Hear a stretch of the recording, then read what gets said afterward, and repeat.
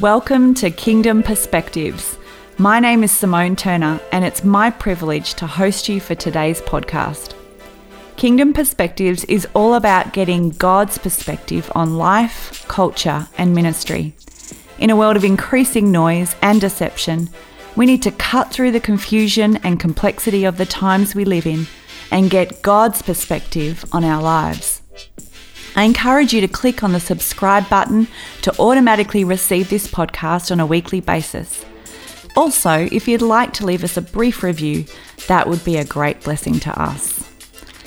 Today, I'd like to introduce to you Pastor Corey Turner, or also sometimes I call him my hot husband. Oh my gosh.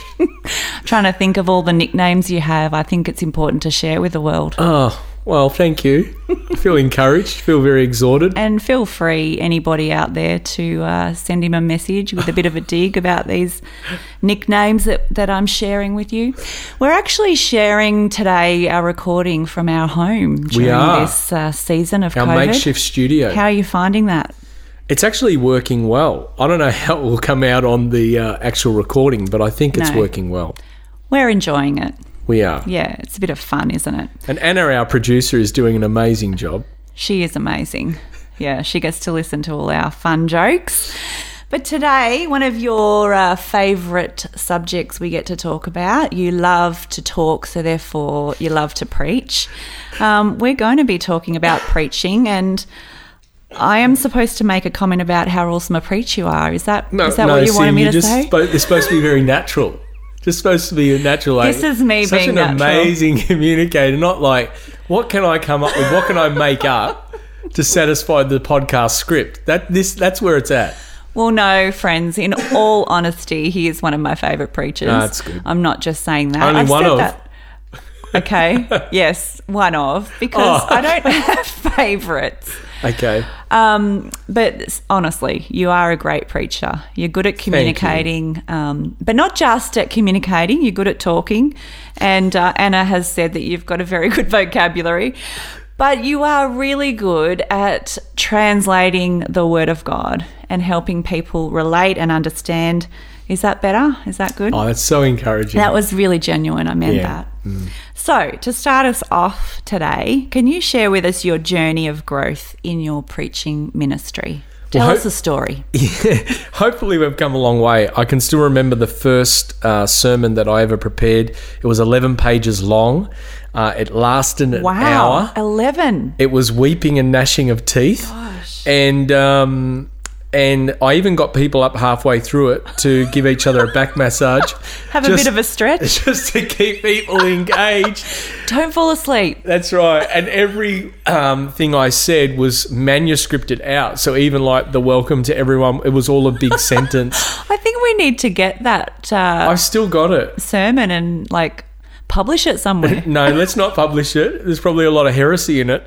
But God used it, actually. That was the beginning of God opening doors for my ministry. And things have come a long way since then. I've learnt a lot about not just the process of preaching, but delivery of communication.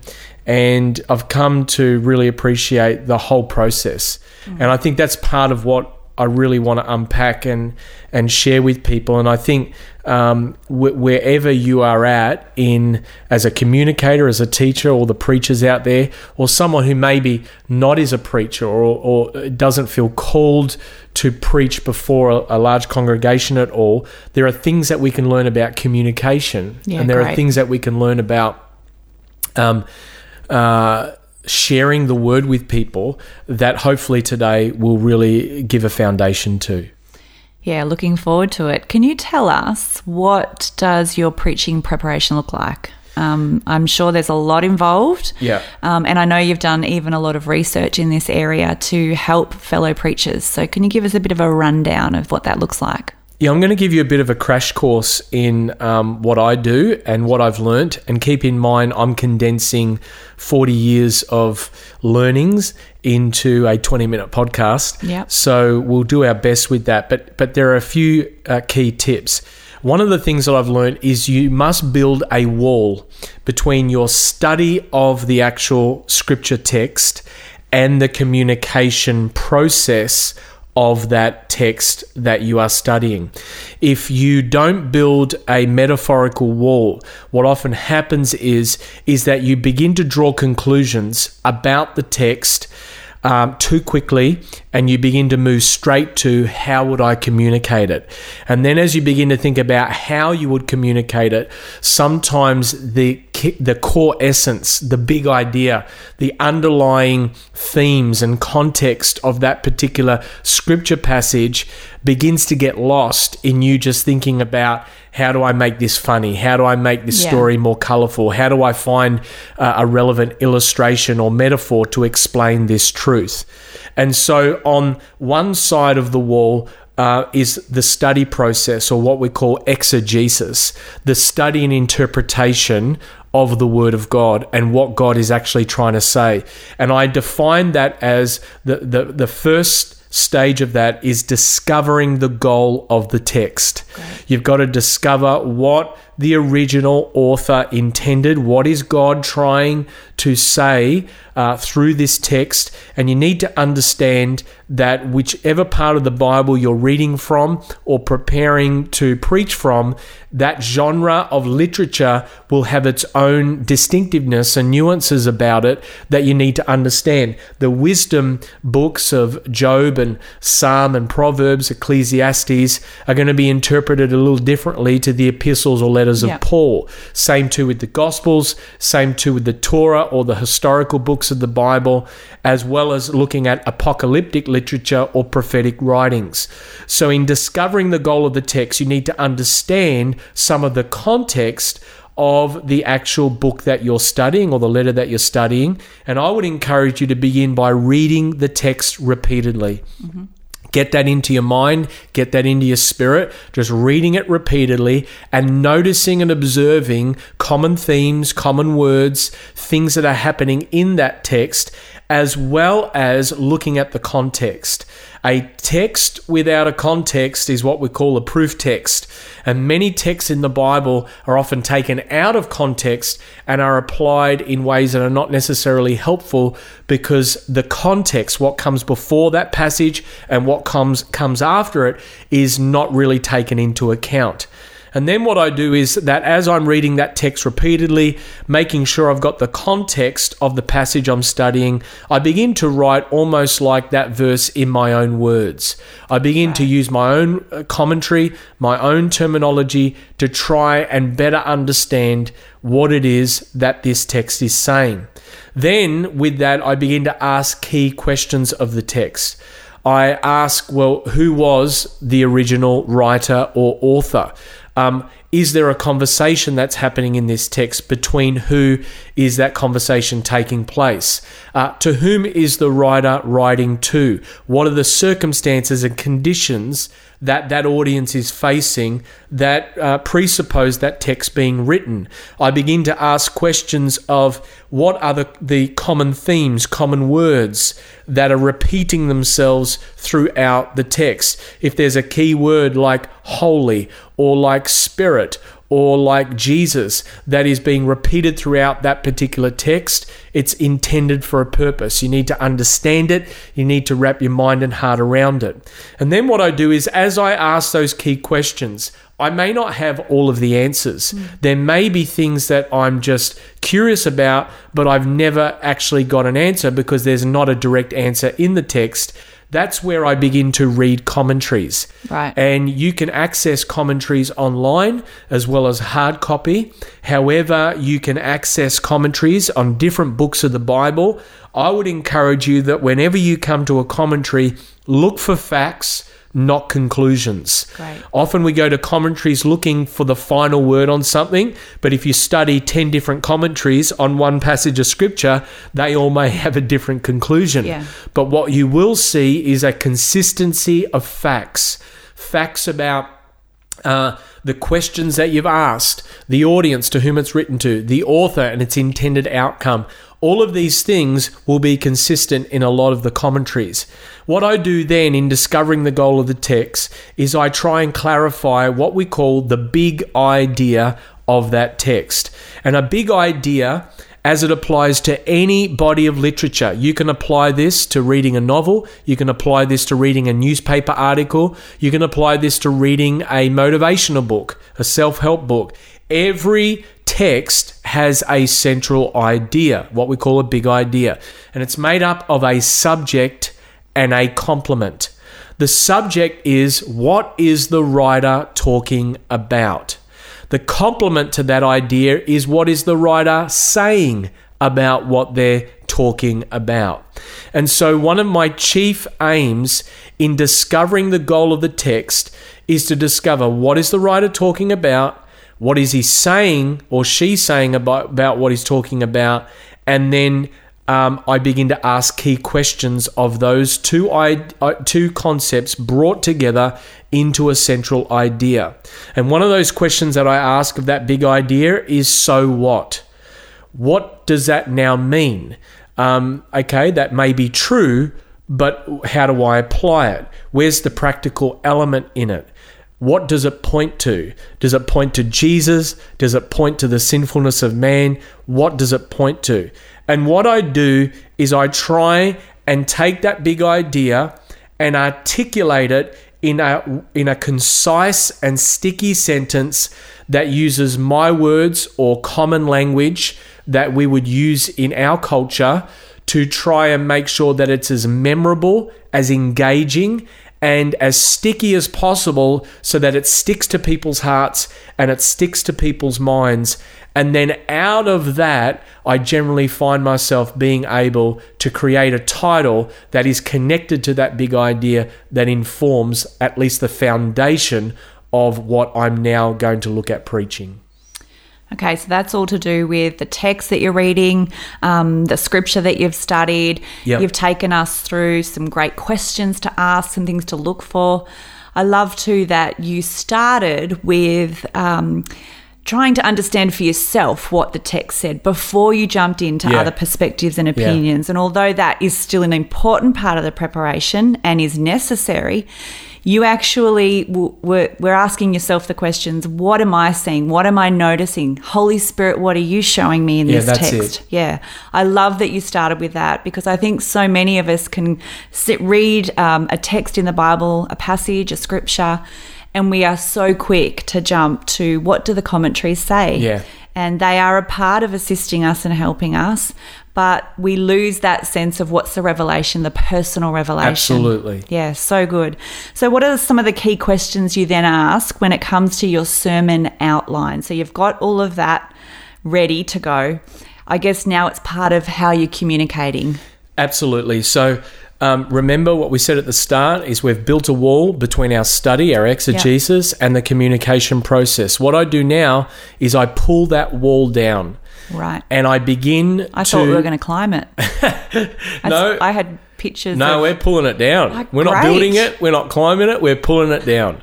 Great. So we pull that wall down, and we then take all that we've learnt and we enter into the second phase of the preaching process, which for me is developing the sermon outline from the text. Yep. Okay, really important. So everything I'm about to say to you now is all a part of developing that outline. Great. Getting ready to preach. So firstly, you've got to organize the structure of your outline around your big idea.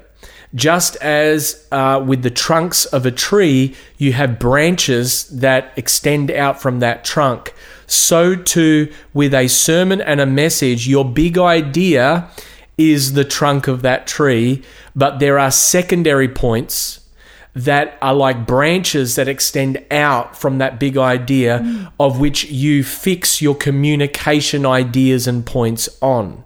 So you've got to start to decide with that big idea what shape your outline will take with the big idea in mind. So for some people, they may communicate their big idea up front. That may take a level of tension out of their message because you've communicated the trunk of your message up front. For others, they may split the big idea up and communicate some of it at the start, and then the rest of their sermon is the answer or the complement to the subject of that big idea. Others, on what I prefer, is to take the big idea towards the end and the conclusion and actually build tension throughout my message by communicating secondary points to the big central idea at the end of my message, just like a movie has the big reveal, the aha moment, the light bulb moment at the end of the movie. So too, I think that's a good way of communicating because it keeps people engaged in the communication process. And so once I've worked out where I'm going to communicate that big idea, remembering there's no one right way to communicate it, I begin to identify secondary main points in the text and I write them in a complete sentence.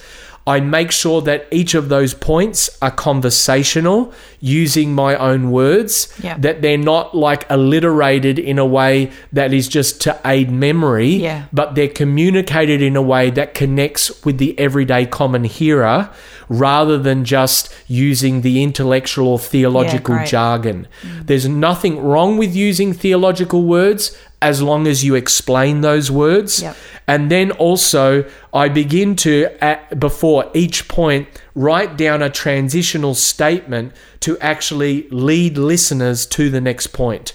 There are several reasons why people will check out of a sermon. One is that it's just plain boring and you haven't added enough color, enough illustration, enough engaging moments in that sermon.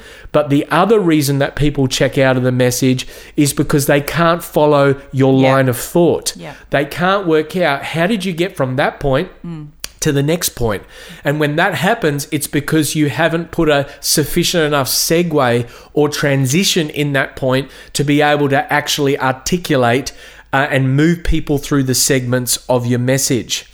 I then, after I put those transition statements in, which are often characterized by a question, I decide how I'm going to begin in the introduction of the message and how I'll land in the conclusion.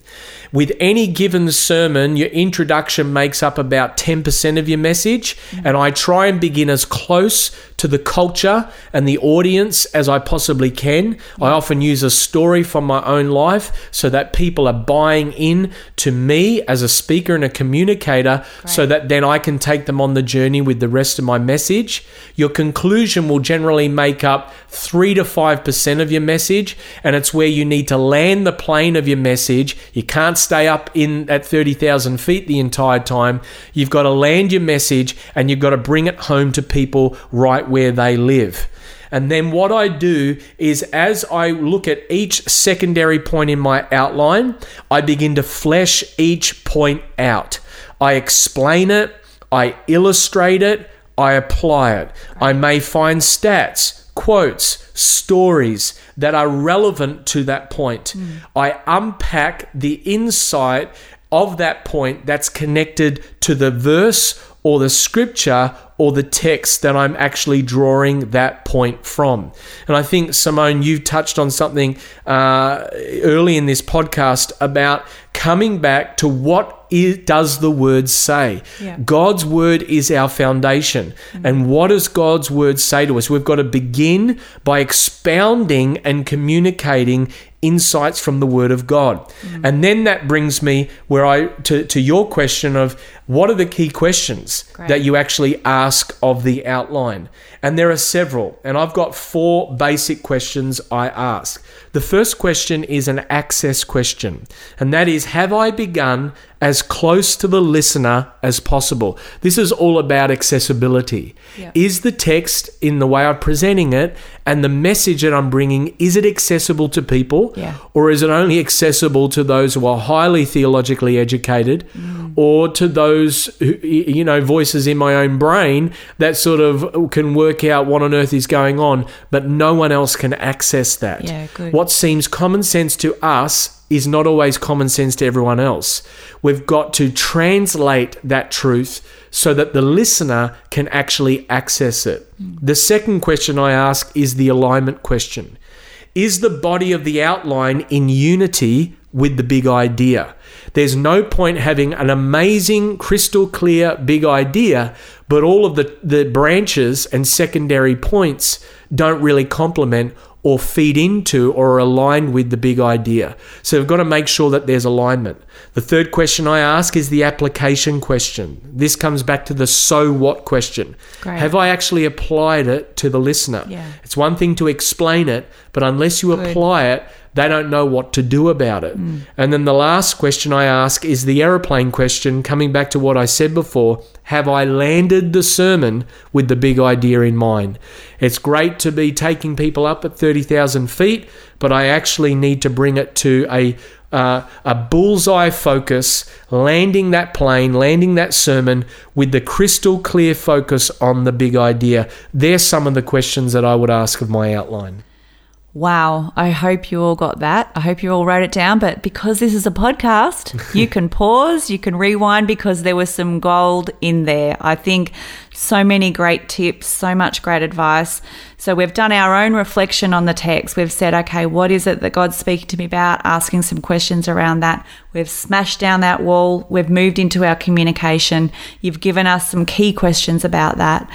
Now, one thing that I think is actually really important before you deliver this message, how do you internalize the message? How do you make sure that it's coming out of your own experience of who you are, you're expressing it as you, and in a way that is communicated naturally to people? I think such an important part of it is that this internalizing. Can you talk a little bit about that? Yeah, absolutely. And this for me is the third and final phase of my preparation. And this is where I'm driving the sermon outline into my mind and heart. And I use that word driving very intentionally. Yeah. The first phase we talked about, discovering the goal of the text. The second phase, developing the sermon outline from the text. Now we're looking at how do we drive that sucker into our hearts and minds so that we can communicate it in a very authentic and natural way.